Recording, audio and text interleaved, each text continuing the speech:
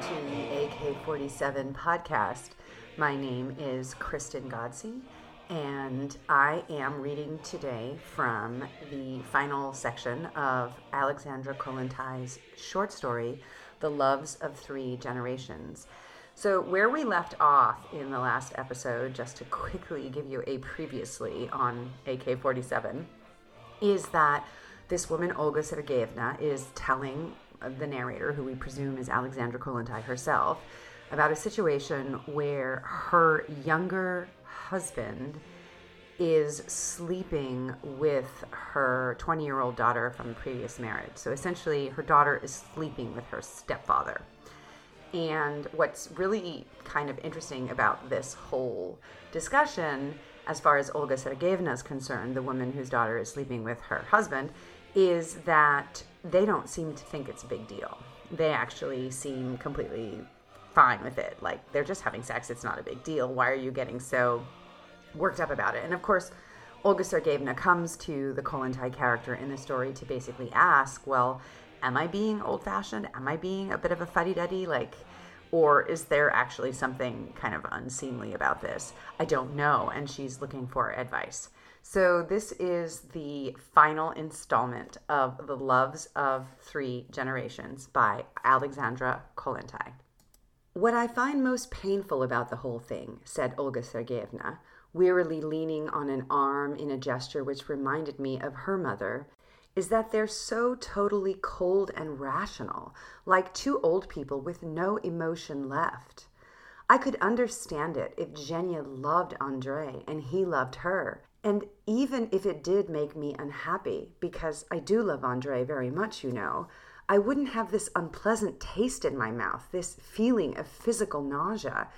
To put it quite bluntly, I have grown very hostile towards Andrei and Zhenya. I cannot understand how they could have treated me so unscrupulously, with so little regard for my feelings and reactions. Do you know, it's shaken my faith as to whether these two people are capable of loving at all. They both keep telling me that they love me, but what do they mean by love when they cause me so much unhappiness and inflict it so casually too, without any qualms or remorse? I really think they must be emotionally deficient in some way. I don't understand either of them. Once I couldn't help reproaching Zhenya, and she just retorted, well, didn't you conceal your relationship with my father from his wife? Didn't you lie too? But then surely that's the whole point. There's an enormous difference there that Zhenya can't grasp and won't understand. First of all, I never loved M's wife, who was like a total stranger to me. I never had any deep feelings for her, and I only spared her the truth for humane reasons. Secondly, I loved M, loved him passionately, no less than his wife did, if not more. Our feelings gave us both equal rights over him, and my justification then was the power of my love for him and the suffering he caused me. But in this case, you see, there's nothing. No love, no suffering, no remorse, nothing.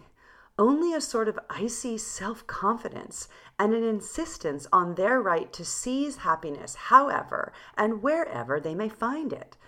That's what I find so dreadful, the fact that they seem to lack any warmth or kindness, even the most rudimentary sensitivity to others, and yet they call themselves communists. I couldn't help laughing at this somewhat illogical conclusion. And Olga Sergeyevna also smiled shamefacedly, admitting that this conclusion did not really follow from her previous accusations. When at last we said goodbye, we agreed that I should see Zhenya within a day or so. It was 2 days later, in the morning, that Zhenya came to see me. She worked in her district all day and in the evenings. She was a slender girl, very tall, with a lively face and a small head that reminded me of her grandmother's. She looked rather pale and had dark circles under her eyes. Her hand, when I shook it, was cold and damp, and she'd obviously not yet fully recovered from her operation. She'd had a simple and direct manner and started to speak at once. I expect the main thing that surprises you is that I sleep with men just because I like them, before I've had time to fall in love with them. But you see, you don't have any leisure in order to fall in love. I've read enough novels to know just how much time and energy it takes to fall in love, and I just don't have the time. At the moment, we've got a really enormous load of work on our hands in the district. Come to that, have we ever had any spare time over these last few years? We're constantly in a rush, and our heads are always full of other things.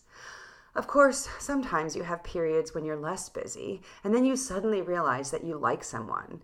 But as for falling in love, there's no time for that. Just as soon as you've grown really fond of each other, he'll be called to the front or shoved off to some other town. Or else you have so much work to do that you forget all about him. That's why you cherish the few hours when you can be together, and then you both enjoy it. It doesn't commit you to anything, and the only thing I'm actually afraid of is catching some venereal disease.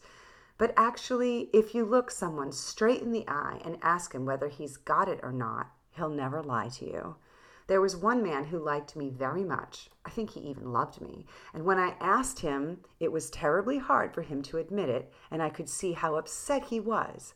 But in the end, we didn't sleep together, and he knew I would never have forgiven him if we had. Zhenya had lovely, wide-open eyes, and she gave an impression of utter directness and honesty. "But tell me, Comrade Zhenya," I said, "if you can tell me that, how is it that you did not tell your mother everything immediately? Why did you conceal your relationship with Andrei from her all these months?" "Well, I didn't think it concerned her, that's why. If I had fallen in love with Andrei and he had loved me, then of course I would have told her all about it, and I would probably just have gone out of her life. I wouldn't want to do anything to make her unhappy. But it wasn't as if there was anything that could possibly have robbed her of Andrei's affections. Why doesn't she understand that? If it hadn't been me, it would only have been somebody else.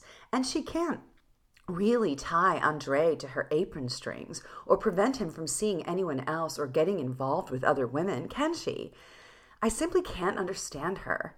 She's not at all upset by the fact that I'm friends with Andrei, that he talks to me more than to her, and that he's closer to me emotionally.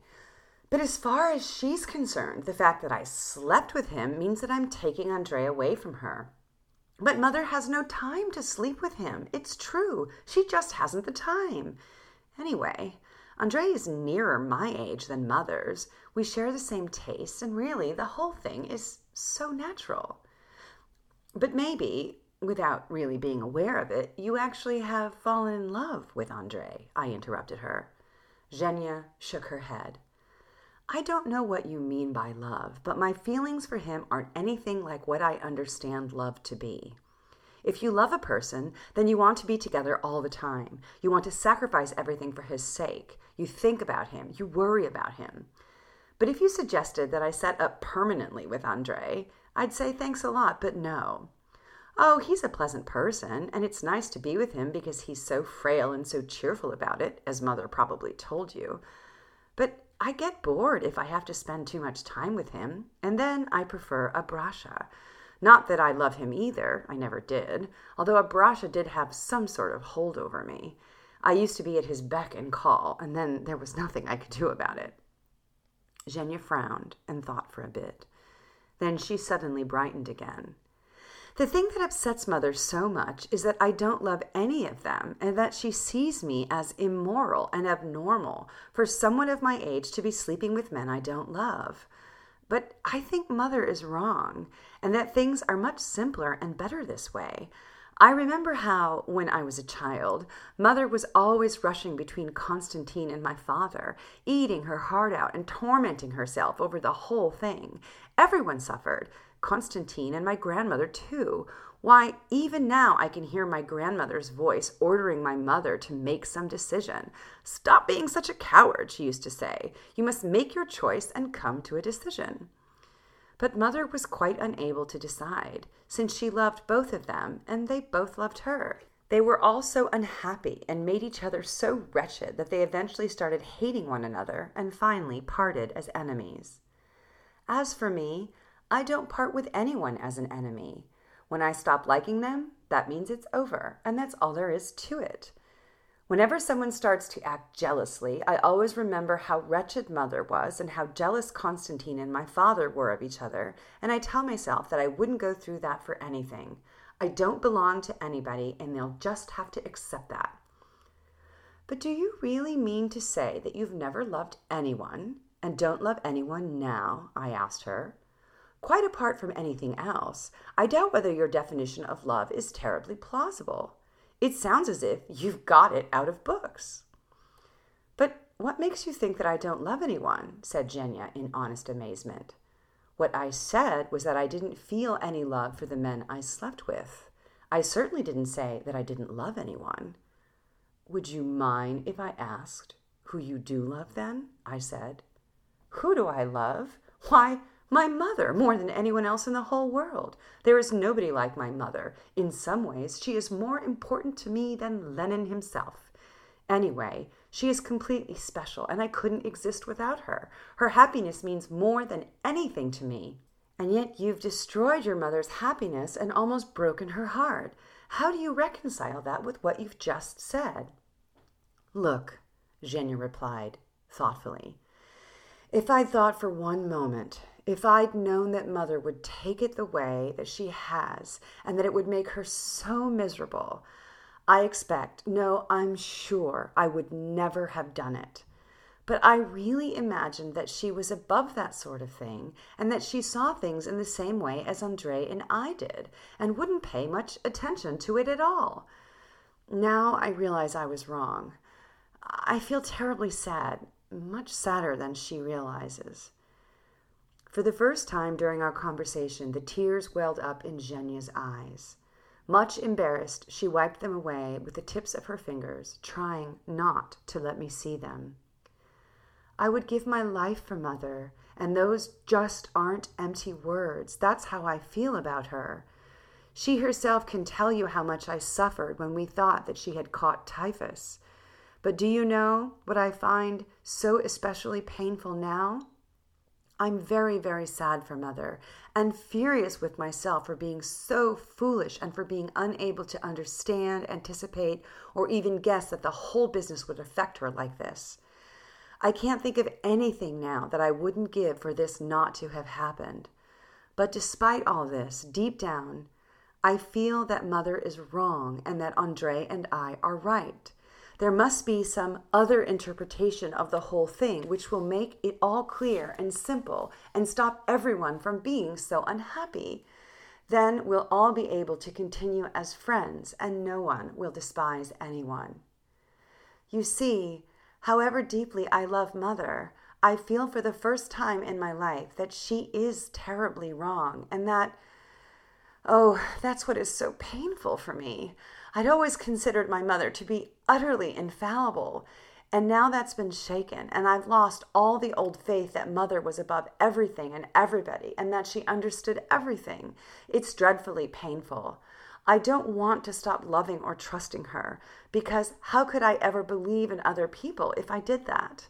Oh, you can't imagine how unhappy all of this has made me, and not for the reasons that my mother thinks either. It's all so sad. Genya no longer tried to conceal the large tears that ran down her cheeks and fell onto her frayed black skirt. We talked about how best to resolve the situation.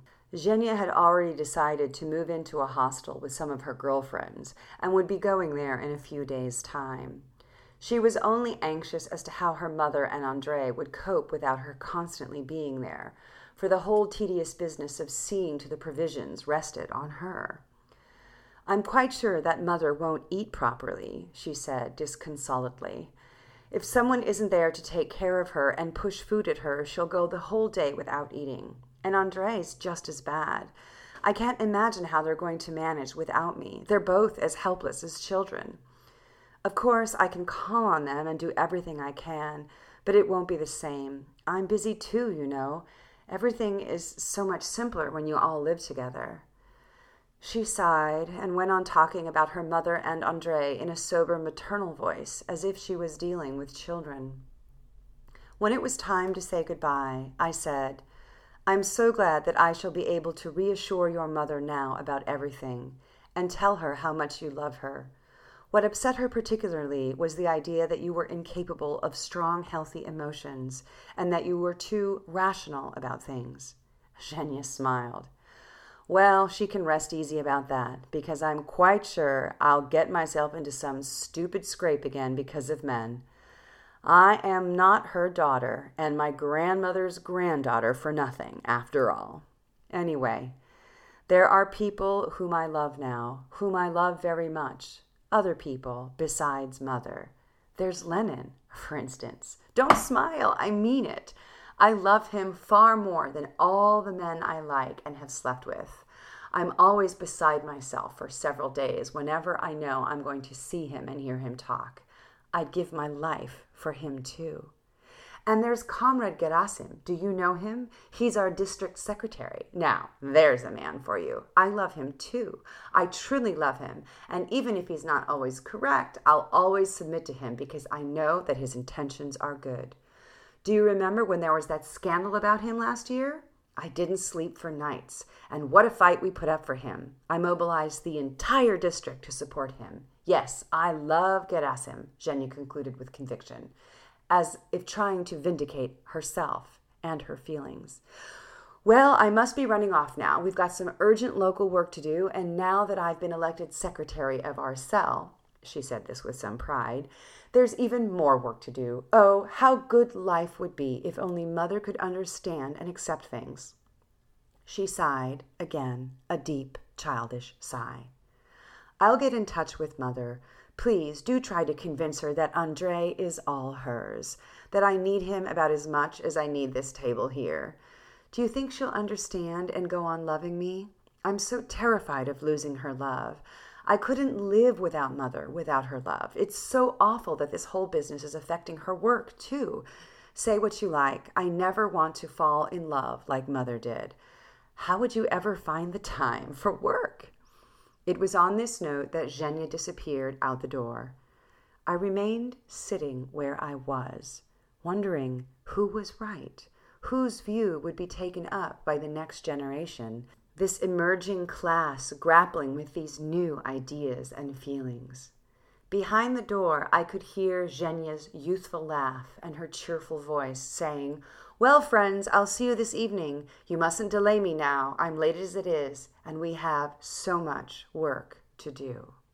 All right, well, that was the final part of Alexandra Kollontais' story, The Loves of Three Generations. I'm not going to spend any more time in this episode because we're already almost at 20 minutes, but I will launch into a discussion of this book when I next drop an episode of this podcast. And until then, thank you so very much for listening, and keep up the good fight.